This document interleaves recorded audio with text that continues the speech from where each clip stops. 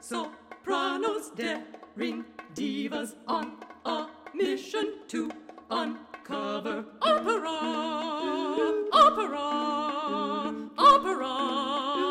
divas. Hello, friends, and welcome back to Operation Opera. Alisa and I had a fantastic conversation with conductor, coach, pianist, you name it, in the opera world. Kathleen Kelly can do pretty much everything. She has some wonderful ideas and interesting thoughts and perspectives on this sort of developing conversation in the world today, this sort of branching out from the Me Too conversation into motherhood specifically. And we talked a lot about that, and enjoy. So, Kathy, I'm so excited that we get to chat today because I was just so intrigued and I think impressed is a good word too by the courage that it takes to talk about some of the things that you've been really vocal with recently. And I just wanted to kind of jump right in and talk about some of the stuff. So what was it that was sort of the catalyst for you?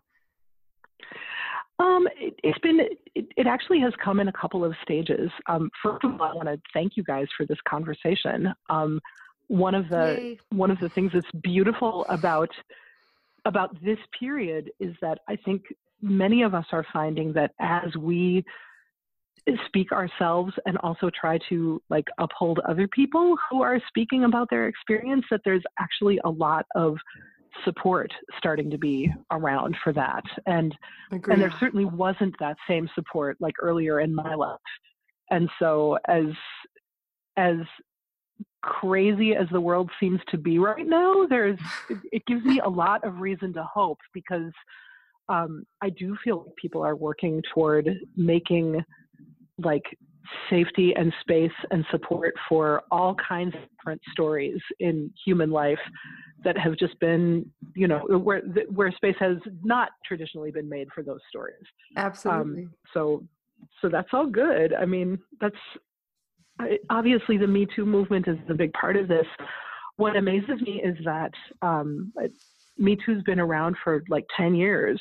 And, a lot of people, I heard about it relatively recently within the last year. There was something that happened here at U of M before the election. It was the day that the Access Hollywood tape aired on television. That one of the many inspiring moments in the current political saga, right? And it was really something to have just that smearing image, that image of two guys talking one way about a woman or about women in general behind their backs, and then when they meet the woman face to face, there's a whole different attitude being very, presented. Very different experience, isn't it? And yet, as a woman, you know it. Sorry. Yeah, and well, I think that's what was so powerful about it, is that you see them doing that sort of hey, great to see you introduction, and she's she's got a smile on her face, but her speech isn't warm yet, and she's trying to read them, and and we've just been privy to their completely classless and inhuman conversation. Right there. And I wonder if that didn't make a lot of women kind of go, okay, wait a minute, maybe I'm not nuts for being the only woman in a group of guys and thinking, why is this energy weird? And then after that, to have all of that just kind of dismissed as locker room talk by men and by women, because you don't have to be a man to be a misogynist. Right. Just to have people essentially doing a sort of well, boys will be boys. I mean, don't blow this out of proportion. And it just, all of that happened at a time in my life when, recently I made the move from working in opera houses to working at universities. And I'm surrounded every day by women in their 20s, right? Mm-hmm. And I'm thinking to myself, I had female mentors who were very important to me. And I learned from them. I learned from them what was okay to talk about and wasn't okay to talk about. And at a couple of very important junctures in my life, when I was sexually harassed at work and went to an older female colleague for advice, like what do you do when this happens? Right. Yeah. The unequivocal response I received was what had worked for them, which was, just let it go. Don't take it serious. Yeah, exactly. Let it go. Don't make a big deal out of it. Don't make it bigger than it is. And so what I ended up deciding to do was to write a blog post on my professional blog that was pretty simple. It was 6 1 or 2 sentence stories about just 6 different things that had been said to me in my life. Mm-hmm. And all of them are like really low level sexual harassment, right? That there's nothing, there are no attack stories. There are no rape stories. There's no obvious, you don't get this job because kind of story. Sure. But just like 6 embarrassing, infuriating little instances. And they weren't even things that I had like kept secret all these years. Anyone who's my good friend would know all 6 of those things. Mm-hmm. But, I don't say them to colleagues. I don't say them to students. So I just wrote that. And I had well over 200 people contact me, like here in the halls at school or over email to say how significant it was to Me Too, see. right? Yeah. Yeah, and this is all pre-Me Too. Me Too was going on lots of other places, but this big explosion of Me Too, I think this has clearly been Tara, I can't remember the last name of the woman who started the movement. She's been working on that for 10 years, but I think it's all part of the big tide where women in the middle of their careers are starting to turn around and say to women and also to men coming up, like, here's what my experience has been. Like, maybe let's try to hold out a hand to one another and say some of this stuff in the open. And so that's how all of that got started. And as I talked to people more and more, I started to I certainly not learn for the first time, but think about this separate, this subset of activity where people are very obviously and painfully discriminated against for being mothers. And that's really, that's a really loaded subject because we revere mothers in the United States. We get really sentimental about mother and child stuff, but we really don't honor and take care of that situation. Yeah, exactly. Yeah, no, we revere them. So, you put them on a pedestal, and if you leave them there, they do need to eat, they do need to be able to walk around, you can't just put them up there. They're not made of alabaster, right? So, right. So I think that's like an escalation of, having people I don't know, comment on what you're wearing or, that kind of low level hum of harassment at work that can happen, and the extent to which you're encouraged to act like it doesn't matter to you or to act like you can take it, then you amplify that for people who are mothers. You're supposed to be a mother, but never, ever let anyone think that you're tired or that it's hard or that you need something, because the minute you do that, you're not viably professional anymore. You're not capable. Yeah. Right. Right. And guys are just, straight up never subjected to any of that in exactly the same way. Certainly I've heard from a lot of guy friends that they've gotten comments like, oh, it's too bad you have a family, because that's going to make things harder for you. But guys never have somebody say, well, he's a new father. I wonder if he can handle this part. Right. Whereas I've heard multiple stories like that about women. It's Camille Zamora told me one. She made that public that at one point she was asked to re-audition for a part that she had auditioned for and not been cast. And then the production had been canceled for some reason. So they were doing it again. And so somebody asked for her, and her agent replied and said, well, she auditioned before and, you didn't cast her. So happy to sing again, but just wondering if there's we don't want to waste your time, Sure. and the producer replied with an email saying, well, it was probably a mistake not to cast her, but she had just had a baby, and so we were wondering if she could take on the responsibility of a new role. Clearly, if she was doing the audition, she felt that she could handle it. It's not like she walked in with the breastfeeding child on her person while she sang, like right. Or walked into the audition, was like, oh, is this for a big important part? Oh, I don't know. Yeah. Oh, gosh. So yeah, I probably just rambled way too much, but no. I love it.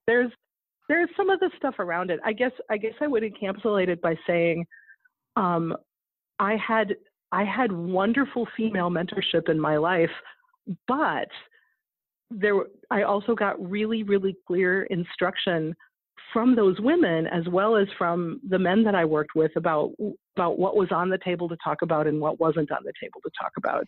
And I feel like we got a lot of women in leadership now. We create our culture together. We can create something that works better. I completely agree. I had this idea as you were talking about that. Like, so I sort of have two minds about this subject, because on one hand, so I grew up with all brothers in my house, and I learned how to, in some ways, be a boy, which meant like you don't, you have to kind of just fight your way through, right? You got to be really physical or just very in it. And so I feel like if someone says something to me that makes me feel uncomfortable, I can, you have two choices, right? And you were talking about this, like either you kind of let it go and you push it away, or you can say something, but their culture has to be there to support, like what you're talking about, that if you say something, one, that you really have the space to say it, and two, that like, even if it is something hard to hear, like that you can do it in a nice way, and also that the person like can have enough strength in themselves to not be like crumbling if someone says something like, hey, maybe this isn't, this isn't okay. Like, please don't talk about my skirt or whatever. Like, right. Well, that's you. Sorry, what? You go ahead, Kathy. I'll remember. I didn't mean to interrupt. So do you want? This happens all the time when we're doing the nature of the audio I'm only just the one that like climbs over everyone because I too forget. Alisa always remembers. Oh my God, no, I do that too. I just wanted to say I love the way you put that. There has to be space to say something without like major social and like life consequences. And there has to be the willingness to hear what's being said. I mean, everybody needs to have that same equal agency, right? Yeah. So, and that's part of the inequity that we're talking about. Even just in the subtle way that most people I know are comfortable with the idea that you should be tough and let small things roll off of you and not make such a big deal. Well, that's because we've agreed to a certain paradigm, right? That if you're trying to join a club where other people have got agency and power, you kind of accept their rules, and part of what you're showing by being game is you're agreeing to play by those rules. So questioning the culture and the paradigms of the culture is tricky, because you're kind of going up against those rules. And the closer you are as a person to sort of matching what that culture is, the less it feels like a stretch. And so the less you'll probably be aware of what the rules actually are. So yeah, there's a lot to talk. There's a lot of nuance and a lot to talk about in there. And we gotta, it's great to be at a time where there's so much conversation about empowering people further away from the center to talk and say what their experience is, and to encourage people who are closer to the center to like open up their ears and listen to what people are saying from outside of their experience. Mm-hmm. Like maybe there we can really get somewhere. And it's going to be a painful process initially, right? It's going to be hard. Yeah. There's going to be a learning curve, and it's going to be like, wait, that's offensive? Wait, that's offensive? Yeah, actually it kind of is. Like, maybe, yeah, that's right. maybe if I said that to you in a different way, you might not like it, right? Like men don't like to hear about women talking about, like things having to do with their bodies, right? Like certain, right? Mm-hmm. They don't want to hear about that. They don't like to be compared to, like, right? They don't, and women laugh about this, whatever. This is the thing, and Absolutely. so we have respect. Then we don't talk about those things, right? And you don't make right. them, Exactly. right? Be respectful, right? Respect it's a thing. It is actually a thing, right? Yeah. Well, and also part of the pain too is just like accepting, if you're closer to the center, accepting that you might have to put as much energy into thinking about what you say, why you say it, and how it might sound to somebody else as people who are farther away from the center have to put in. Yes. Yeah. It's a lot of work. And yeah. And I'm definitely experiencing, like, I definitely am hearing a lot of people express discomfort at having to work harder, right? Yeah. Yes, Just and some people even express, yeah. Sorry. And, I was just going to say, some people don't want to do it. It's too much effort. They just want to give up. Well, people are just too needy, or people are, why is everyone making such a big deal out of it? They just want to kind of sweep it under the rug and stick with the status quo, and why all this effort? Yeah, and I think part of what people are saying through that is, I liked a world where just like where I considered myself to be in the world was in a place where I didn't have to put this kind of thought in. Right. Why part of my worldview is I get to say what I want. Right. Why does that have to change? So here's the thing with that. That comes with a price, right? And the price is if you get to say what you want, I get to say what I want too. And that needs to be okay, and there needs to be space. So I grew up in a home with a mother, and she'll probably listen to this, and I love her.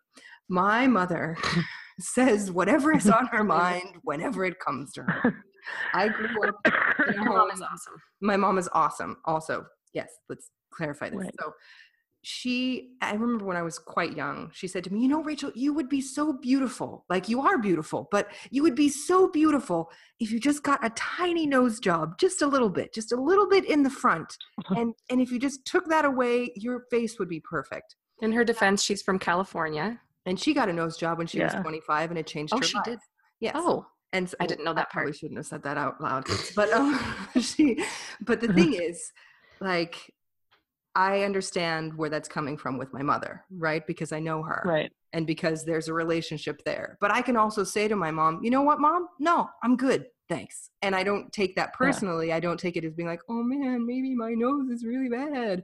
Or maybe I need to, no, because I recognize that this is a statement, coming from a place of love. Now, when it's a stranger, and it's somebody that I have no relationship with who says something like, hey, if you, when's that baby weight coming off? Like one of the comments that I read on one of these threads, it's like, well, I'm working on it, and, or, that's, well, I guess we're just going to have to get a bigger costume, or whatever. Like if you're going to toss something out at me, I should be able to toss it right back, because that's what tennis is about, right? That's a game. Like if we're going to play a game, right? I don't know if thoughts on it.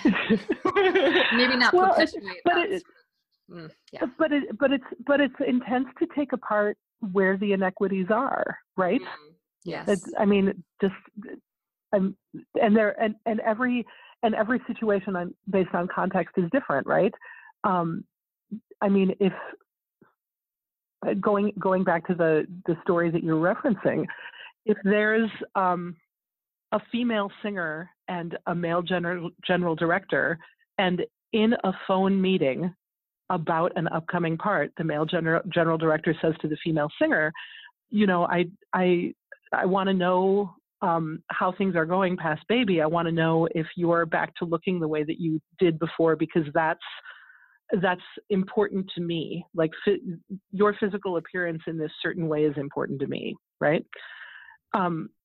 The female singer listening to this might love hearing that. She might hate hearing that, but that's not a strange situation between someone who casts performers and a performer for sure. to have. Like that could be, there's a conversation that's possible to have.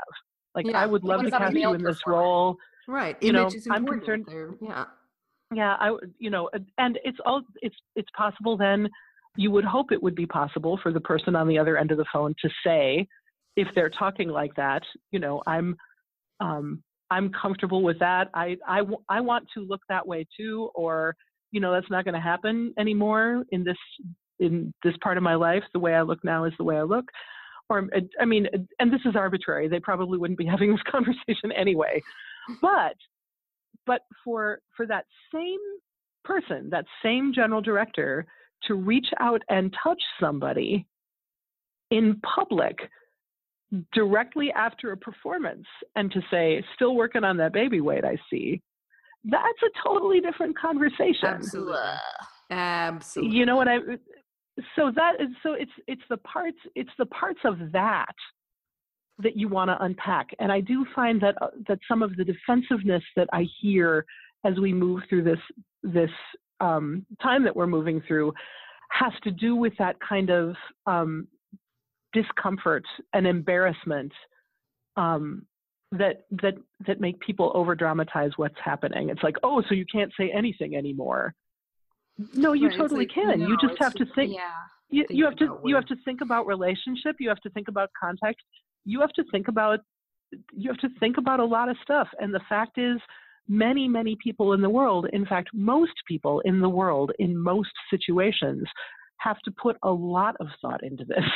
Just there's, so it's always, no matter what the context, it's always hard if you felt like you were on the top of the heap to have to, examine the extent of your privilege and examine, the extent to which you think other people don't have the same leeway you do, and then to make a commitment to change it. But when you're in that position of power, like, it's your job, I think, to figure out the best way to foster a community.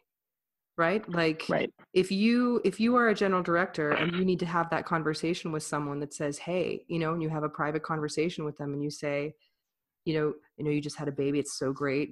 How are you doing? How are you feeling? What can we do to help you? Like, is there something that we can do to help you get where we need you to be physically in order for you to be able to sing this role? Mm-hmm. And that's a totally different conversation, right? That's like night and day. So yeah, right. I still am uncomfortable with most parts of that, but but that's a totally different conversation. But isn't that the case though? I mean, as a person whose job it is to market, right? And you're marketing with people, your people are your product, and you want to have the best kind of product that you can, then is that not a conversation? So you're uncomfortable with that. So what do you think the better thing to do is? Just say, like, whatever, like, you sound glorious, just sing. I mean, in an ideal world, I feel like, well, yeah, like, who cares? Or in a world of 40 years ago. Yeah, before the Met and HD, I mean, a lot of things were different. I don't know. I think beauty and different standards of beauty for men and women have always been a part of the conversation. It's just it's not that physical appearance and size and everything else aren't part of the conversation. It's the different ways in which this is talked about, and specifically the whole. Yeah. But there's room for maybe more diversity within, what Violetta should look like. Oh my God, like, in every way. And the least interesting kind of diversity is whether you weigh 130 or 150. But yeah, I mean, diversity of body size, diversity of race, diversity of just diversity. So that's a hard thing, right? Because we have this really limited repertoire if you're looking backwards. And it means that we have like archetypes from the 19th century, archetypes that are maybe not so useful to us anymore. Sure. You know, damsel in distress, knight in shining armor, angry rejected guy, really hot slutty girl, and the vocal types that go with them. So that already is a really narrow way to approach vocalism and preparation of acting and body type. You know, it's already super, super limiting.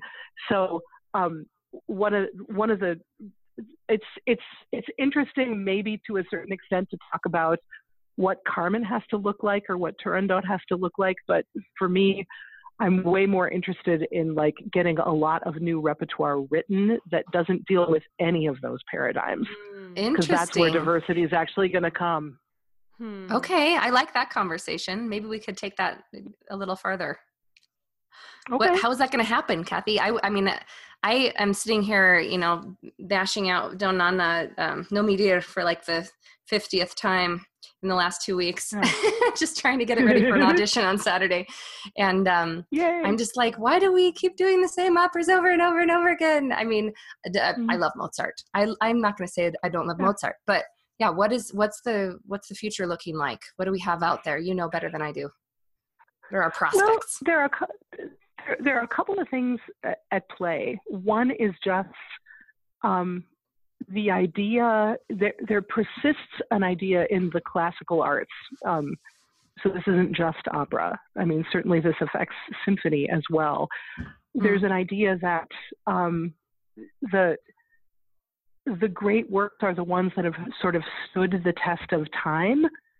So there's really an idea that the popularly played canon that we all know now, you know, Don Giovanni, Tchaikovsky's Fifth Symphony, Beethoven's Fourth Piano Concerto, all of that stuff. The reason that we still have that stuff is because it's the best stuff, and all of the best stuff survived. And stuff that didn't survive didn't really deserve to survive. So that Darwinism. I would never argue that those pieces are great. Of course they are great. And I do think that, you know, I mean, Giovanni's a great opera, and it's part of the reason that we still do it. And, you know, so is Figaro and you know, many things that are very old. But that kind of story of why we have our canon negates, you know, the many people who didn't have the chance to create things back then, or people who have the chance to create but didn't have their creations like held up and declared genius creations by other people, and, you know, and like repeated a lot so that everybody got to know them, so that there was a lot of familiarity with them, so that people felt really comfortable declaring that they were like standard genius works. You know, there are a lot of factors at play. The problem is that we tend to lose the courage of our convictions when we talk about things that we don't know. And familiarity is a big part of why classical musicians like classical music, because they like the fact that they know it. So, and that's not true with everybody. I mean, I think a lot of people who are into spoken theater are into coming and hearing something that they've heard before. Yes. You know, or when they go to Macbeth, they don't spend any time going, well, this doesn't look like Scotland in the 14th century. you know what I mean? So there are art forms where the audience and the participants are not so married to the past. And then if you put that together with like social movements, most of the people who are paying for what we do are from a very different generation than the people who are doing the creating right now, right? So I'm not saying that it's impossible to approach the canon with new eyes or with like diversity of thought or casting, but the stories, they kind of take different forms, don't they? I mean, back in Mozart's time, you have like the slightly dissolute noble people and the spunky servants, and then you get into the sort of knight in shining armor stories in the 19th century. And then in the 20th century, it's like crazy women and the people who die after they have sex with them. And so, I mean, that's cool, but like, I do feel like people are there's a lot of great composition happening today, and many of the roles that are available flesh out all of this. I mean, we need music of our time to play like who we are. Yes. Yeah. No, so I've thought about that a lot. As I've like looked at certain roles and thought about, we live in a time when this idea of, in some ways of modesty or of, like a woman's virtue, like what does that actually mean? Like, and right. In today's society, what is virtue?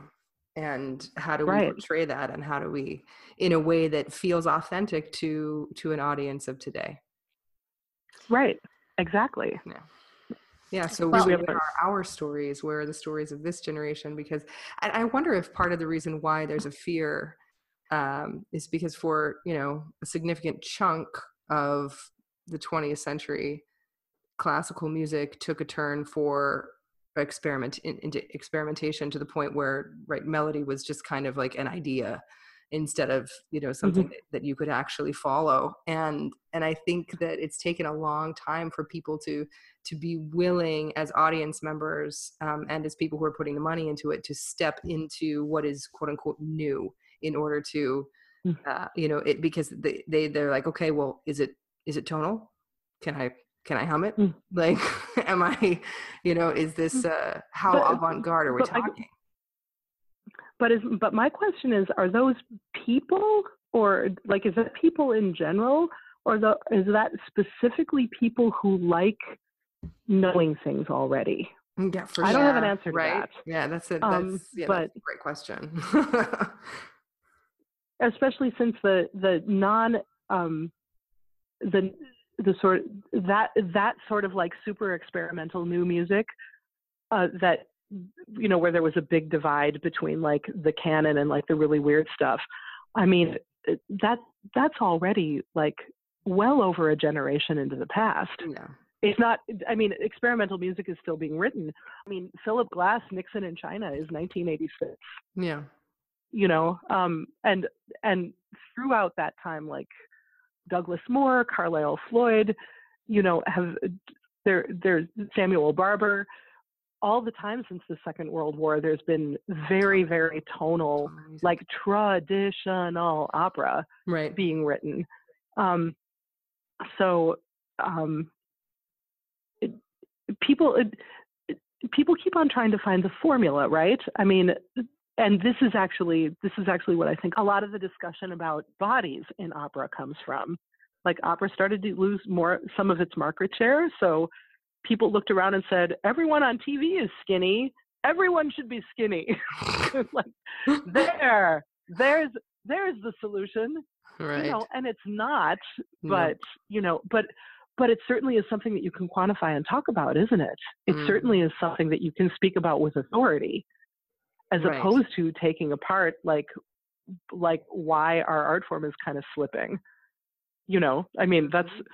People would rather talk about that than, we had this touches on a bit of a conversation we had with another guest we were speaking with last week, and she is a mother of 2 kids, and she's an opera singer, and we were chatting a little bit about how does art suffer, in opera specifically, when you have people who aren't able to interpret because they don't fit a certain paradigm, right? Because they don't fit within the parameters that you've set up. And when it comes to being a mom, like, if it's like, well, I would love to come and do this production. And she was saying, I'm not willing to leave my family for 6 weeks, and they're not willing to give me a suite, or like, or a place to send my kids to a daycare where, when you have, most major companies that exist in the world, in America at least, have some kind of, whether it's, and the bare bones is a maternity leave that's required, right, for 3 months, usually 6 weeks to 3 months. But what about when you're going on a job somewhere? Is there something that could be created so that you actually involve artists that are multidimensional people? like that aren't just, circus performers traveling, doing this and having nothing else in their lives. I mean, it sounds like, maybe that sounds really terrible, but like the thing is, how many performances have we been to that have been so uninspired and the voices were beautiful, but they're uninspired. And I think it's because where is your life?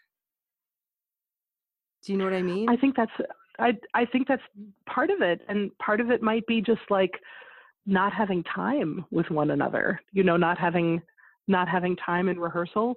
But also I think part of it is that the repertoire is really old. Yeah. I mean, how are you supposed to do an inspiring performance of Faust? Do I think Faust is a bad opera? No. Do I think Faust is the telling of a Faust story through a very specific cultural and, time, through a very specific cultural lens? Yes. Does that culture have a lot of resonance with mine? No. So, I mean, I wonder, I totally get your point, but I think that part of it too is, does this repertoire actually speak to us? Is that why we're putting it on? I would say that for a lot of the stakeholders and a lot of the audience out there, it's not why they come. And that's maybe the big disconnect. It's sort of like, opera versus Broadway. That's a terrible analogy, so don't use it. But okay. I don't know. Do you guys know about Laura Kaminsky's opera Aslan? It's been billed as the transgender opera. As what? What is it called? As One. As One. Okay. No, I'm not familiar with it. It's 75 minutes long. It's a piece for 2 singers and string quartet. She wrote it 4 years ago as part of the Prototype Festival. And last year it was the 14th most produced opera in North America. So and it wasn't produced on any main stages. It was produced usually as an adjunct of a season. But I don't think that people are grabbing onto that piece for any other reason than the piece is like strong and meaningful and says something about like our lives right now, about gender identity and about the search for oneself. So I think people are hungry for meaning. Yes. And when you have a topic that is, that requires a lot of thinking in depth, and you're able to produce it with very few people, it's a very manageable thing to put on. And I would think that you need to, for a topic that is, controversial or just challenging in some way, like you need to be able to, you need to be able to produce it as an adjunct thing, potentially, I think. So you're walking like right into the center of this whole thing, right? In order to get a new relevant story on stage, you want to make sure that it's written for prices that are reasonable and affordable so that a company will take a chance on it because they don't have to sink a ton of money into it. They'll produce it in this adjunct way. So like turn that on its head. If you're going to produce Faust, just since we're picking on Faust, that's a ton of money, right? You need to have singers that your audience is going to be excited to see. So there are those fees. It needs to look cool. You need to have a chorus. You need to have the big orchestra. So suddenly we're talking about like tons and tons and tons of money, right? Which means that everything about the way you do it is going to skew conservative. Because if you have to have a return on your investment, you want to make sure that you want to feel like you've got a pretty sure bet going forward, right? So you're gonna stay with casting choices that you've made before. You're probably not going to, you probably will think twice before choosing somebody that doesn't look like the Marguerites that you've cast before, that doesn't look like the Fausts that you've cast before. It doesn't sound like. And yeah, yeah, exactly. So I wonder if that, I think all these things play together in the really great thing you said, like performances that are less than the sum of their parts. Everybody's doing a good job, but it's not catching fire. It's because it actually hasn't been put together in order to catch fire. It's been put together in order to not have anything too controversial, so that most people will basically like it. Right. Yeah. Does that make sense? Doesn't sound like art. Well, well, I think but there's the crisis that we face, right? As so what do you guys think is the difference? Because like theater companies, they do plenty of really old stuff. They do Moliere and they do Shakespeare. Why are they not in the same bind?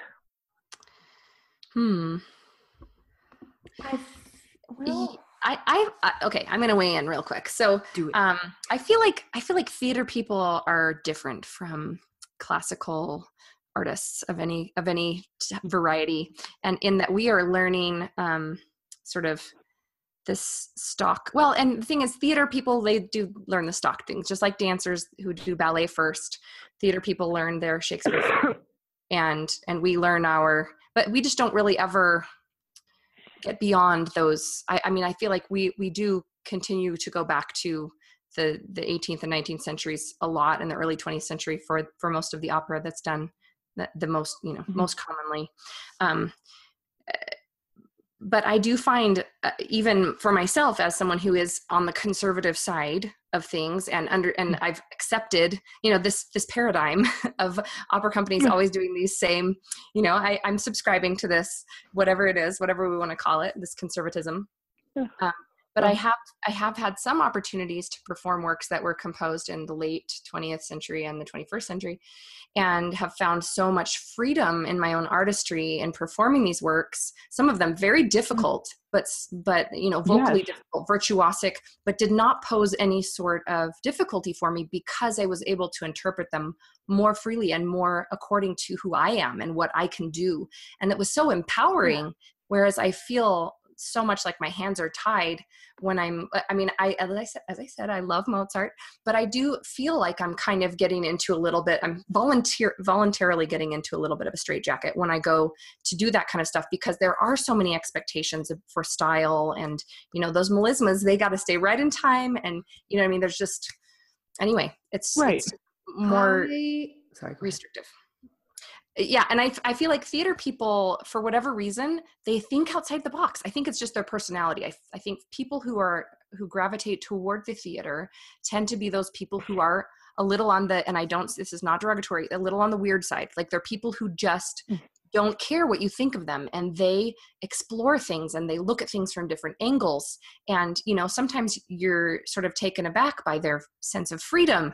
But at the same time, these are the people who are bringing us this cutting edge sort of art that's fresh and it's relevant, and it feels like it's our story, right? It feels more human, and it feels more accessible. And it's like something that can actually touch us, because it relates to now and not 200 years ago. Well, I think also with theater, play is such a huge element. Yeah. And play, improvisation is something that, I remember once in an acting class, I performed this scene, and after I finished, the teacher said, congratulations, you were in the moment. And he said, you brought the weather in with you. And I remember thinking, like, I'm not quite sure what that means. But in subsequent years, as I've thought about it, it's true that as I said the lines, I was not quite sure what the next part was going to be emotionally. Like, I knew what I needed to say, but I didn't know how I would feel. And I think with theater, not having as much of a problem as with opera, we are doing works in languages that we speak. And so there's not a language barrier. There's not as much of a cultural barrier, maybe because of that. And also, I was at La Scala last week, you guys, and I saw Don Pasquale, and I'm reading the libretto, and I just want to pull my hair out. I'm sorry. I'm like, what? Yeah. Why? Yeah, right. And I mean, it's like so many. I know. Seriously, like fun and games with elder abuse. But the other thing that we have that I mean that is the heart of what we do, but also keeps us from the kind of freedom that actors have, is the composition itself. Yes, we're not in charge of our own timing. No, like you said, like you said, there are all of these requirements for the repertoire of the past, and some of those are dumb, like, this is how much I think banana has to weigh, and that's actually not about the past, that's about the present. But some of them are just like the actual demands of the music, right? And you were talking about being in a theater class and really like being in the moment. That only goes so far in the performance of a composed piece of music, right? You're never actually in charge of your own timing, or you're very, very rarely in charge of your own timing. Right. And it's really scary for the conductor, and for if you decide to, I'm just gonna feel this one, okay, guys? That's like that's unacceptable. Yeah, I mean, that's something that can work totally well in secco recitative, and it can't work in Salome. Right. That's so. Yeah. So there's another thing. There's another factor, I think, to in the move toward smaller compositions these days that can be done in spaces outside of theaters. Some of that is driven by economics, but also some of it is driven by artists really wanting stories that are more relevant in configurations where they've got some more flexibility. To go back to As One, that piece is structured that way. There are many, many moments that have to be controlled by a conductor, and many that do not. Yeah. So it's weird. It's not like recitative and aria, but it's a little bit more like a Mozart opera in that fluctuation between, things being controlled by a patan and things not, and really being controlled by the singers. So I don't know. I mean, there are all of those elements, right? What does that have to do with like institutionalized sexism? Just that if a lot of your work is skewing conservative and is about tradition and the way that we've always done things, and the economic stress to continue to doing things that way, but even faster, maybe with even fewer questions, then you're going to keep on, kind of throwing back in your casting and your attitudes and your work relationships. Things are going to continue to sort of skew backwards instead of skew forwards, I think. So here we find ourselves significantly behind other professions. Yeah. I'm so glad you brought that up. Yeah, I actually I've been thinking the last 5 minutes or longer, actually, probably. My call dropped off for like 3 minutes there. And when I came back and you were talking about the new work that was about a transgender person, and talking about, and I was thinking to myself, you know what, this is the conversation. It's the same thing that's going to promote the paradigm. It's people getting in touch with themselves. It's about authentic relationship to the self and to other people. And that's what requires that effort that we were talking about, where people have to actually be real with each other. And this is something that I've always loved about you, Kathy, and I've known you now for how long has it been? 12 years or something, almost. Something like that, yeah. And I love the way that you keep conversations real. And that's actually a huge part of what Rachel and I want to do with the Transparent Singer and this Operation Opera podcast is have dispense with pretense. And anyway, and we want to have real conversations. And so I love that this kind of came full circle, also because I have to run in the next couple of minutes, but But I love that this is what it is. It's our art form, bringing it up to speed to be able to aid this paradigm shift, right? And kind of as artists speaking out and putting in that effort to have these conversations. I started a book over the weekend called Critical Conversations, and it's about speaking up, because everyone will recognize the truth, and then they will actually feel happier and more comfortable once that's kind of out on the table. But figuring out how to say those words is the hard part. And figuring out, like, you can know what it is and you can complain about it to your colleague or to someone else, but until you actually talk to the person who you need to talk to in a way that they can hear, nothing is going to change. Yeah, empowering people. So, you having hard conversations is essential, and people should leave those hard conversations feeling like they can move forward, right? And figuring out how to do that is important. And not just that change is possible, but that it's necessary. And that if we're going to be honest with ourselves and with each other, we got to do it. We got to find a way, and we can be united in that. And going back to this idea about, we started out talking about mothers and in opera, like Kathy, what would you love to see, like, with regard to this? I would love to see situations in which, this is large. I'd love to see us moving toward a society in which childbearing was seen as part of what people do, not necessarily part of what everybody does. I mean, I don't have kids, sure, but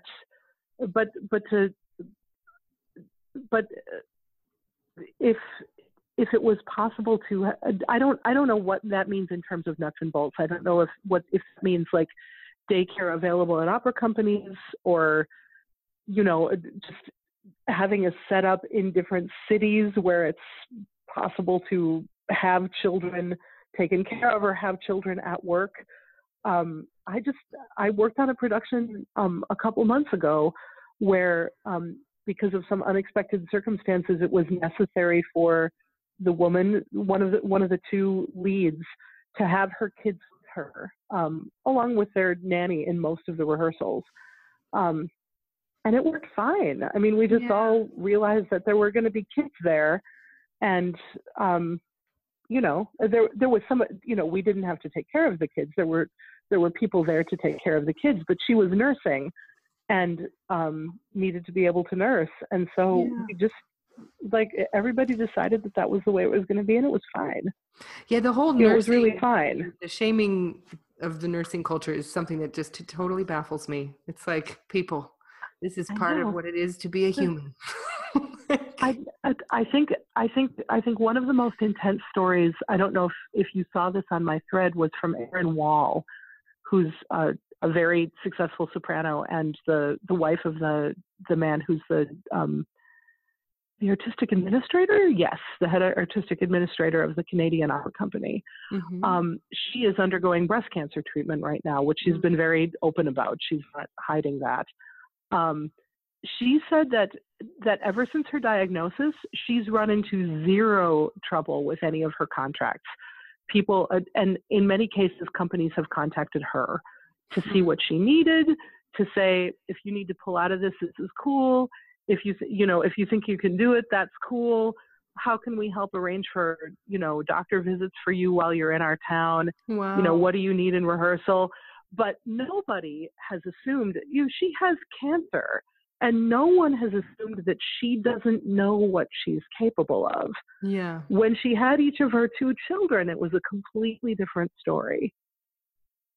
Yeah. Like companies canceling contracts without having conversations with her. Wow. People arguing with her when she said, of course I'll be able to do this when I'm 6 months pregnant. Well, are you sure? I mean, turning it into like a liability conversation, or right. So it's, being pregnant is not having a disease, but it was just very profound for me to hear that she had much more like pushback and weirdness and like unwillingness to like talk to her or help her out when she was pregnant as opposed to when she had cancer.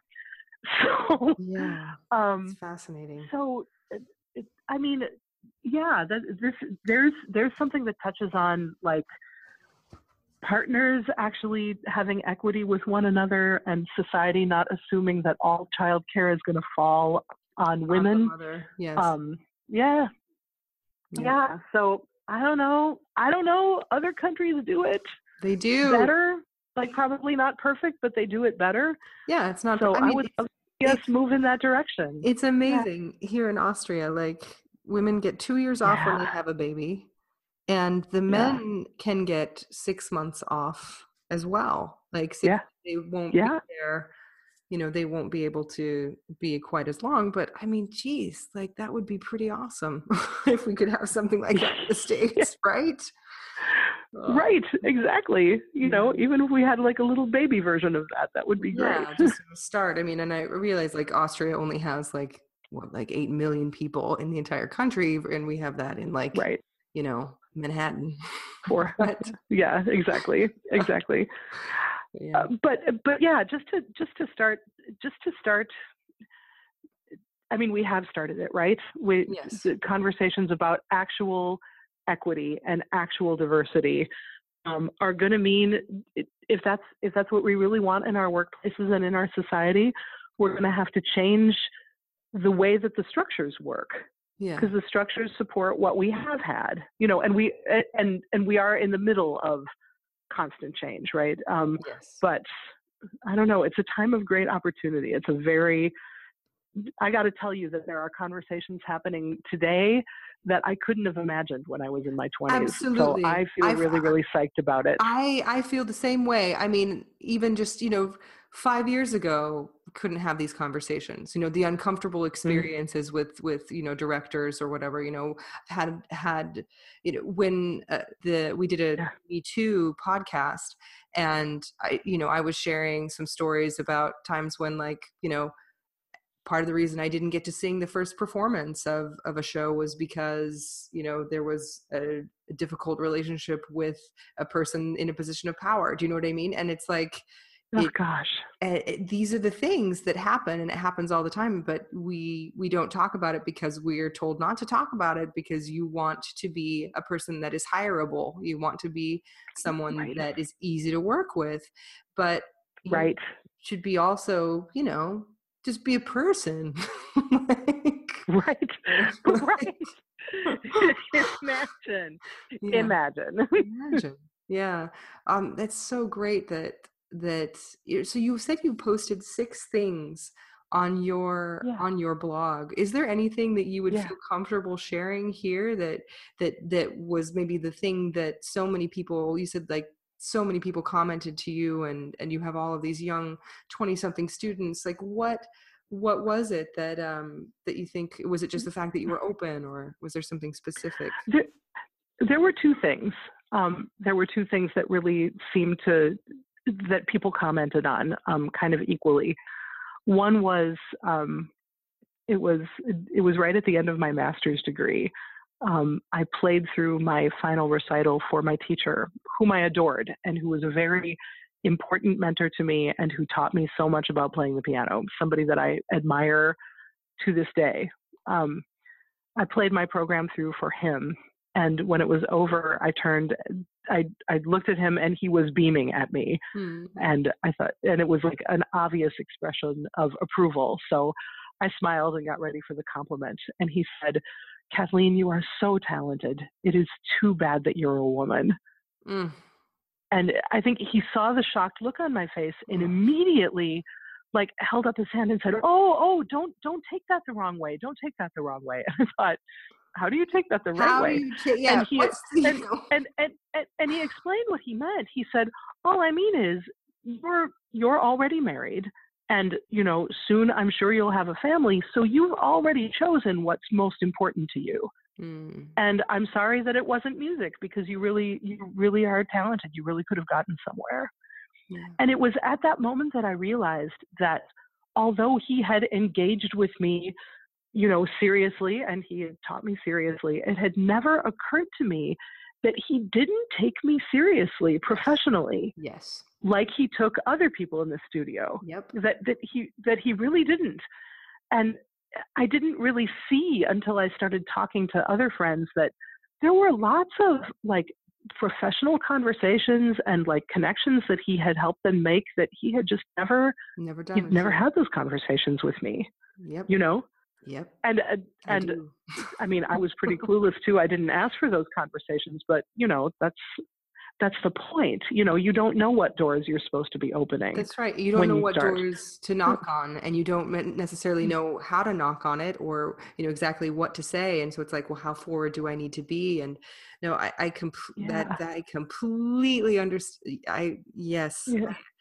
Yeah. A lot of people said to me specifically that story right there. Yeah. The other one was an early story from one of my first jobs.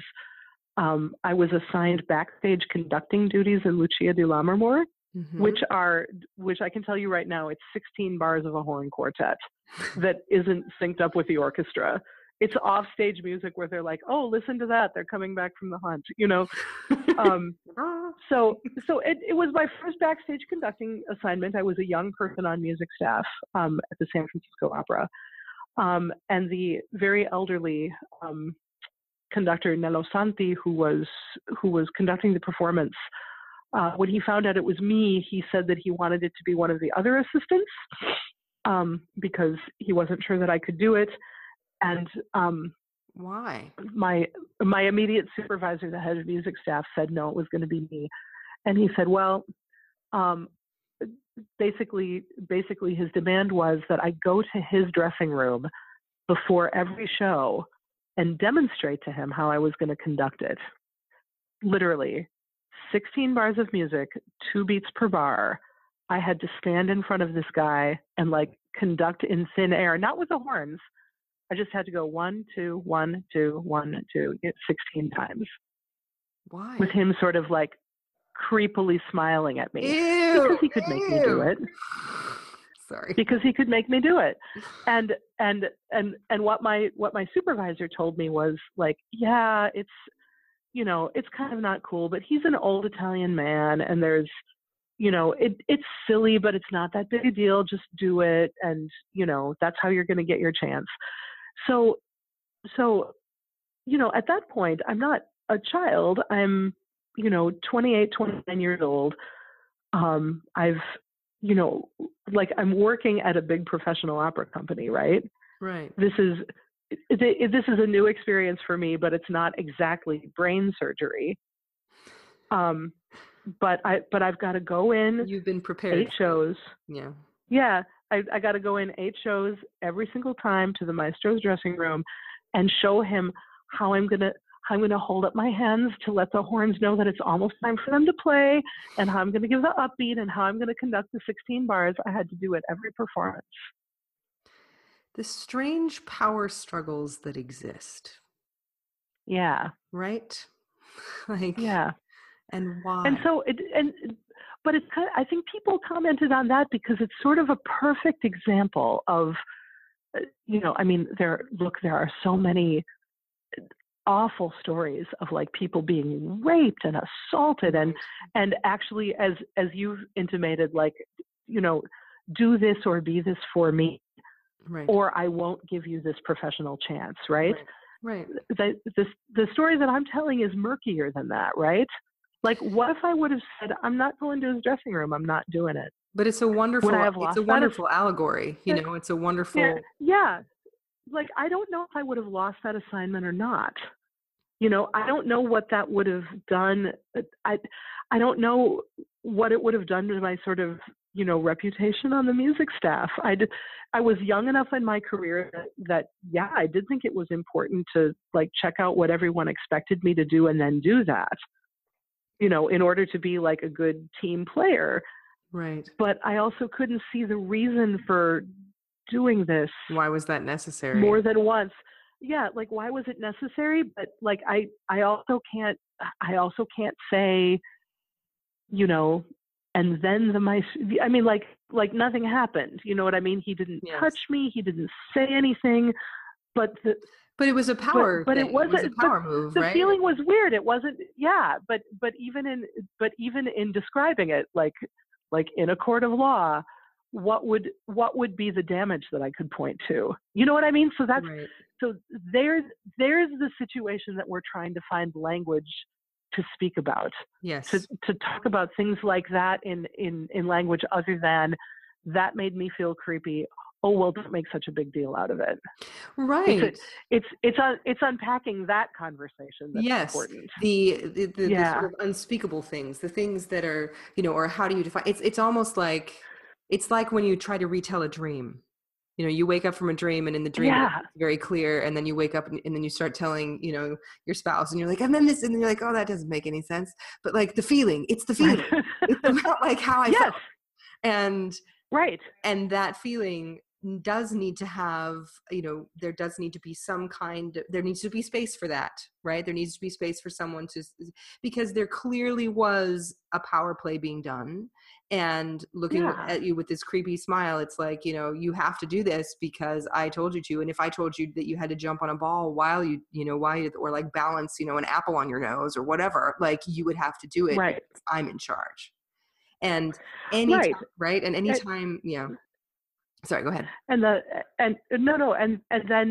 other part of that is the supervisor essentially letting you know, well, this kind of unreasonable and, ultimately not useful demand on the part of this powerful and experienced person, I would rather just tell you to suck it up and do it than to go to him and say, that's not reasonable. We're actually not going to make her do that. Yeah. When you so the person on top is, the whims of that person are more important than the discomfort that you feel. And that's a choice. That's not necessarily the natural order of things. That's a system upon which we have agreed and continue to agree upon. Yes. The triangle, and the person at the top gets to, call the shots. Yeah. And that person, if that is the system that we buy into, if that is what we are going to promote, that person like has a responsibility. That's how I feel. I feel like that person has a responsibility to a lot of people, to treat them with respect and kindness. And when they do, that's when you foster a creative experience that is uplifting and that is connected, and that really can bring a true artistic piece into the world, I think. Yeah. That sounds good to me. Let's do that. Okay. That sounds good. Well, Kathy, thank you so much. This has been so great. I hope we didn't veer too far off the path. I think, but I think. Oh, I don't know. I mean, you've got the path going on. Okay. This is really fun. Yeah, this is really fun. I hope it's good material. I hope there's something that you can use. Wonderful. And it is, having these examples too, I think makes a huge difference, because it sort of, puts things into perspective, because we've all been there, in those situations where it's like, you just don't feel good and you don't know how to talk about it, and having a space to talk about it and not be like, well, maybe I'm not just too sensitive. Maybe I just, need to understand this. Right. Having a space for understanding. So cool. Well, awesome. Yay. Well, thanks for asking. Absolutely. Yeah, absolutely. Anytime. We'd love to chat more and cool. Yeah,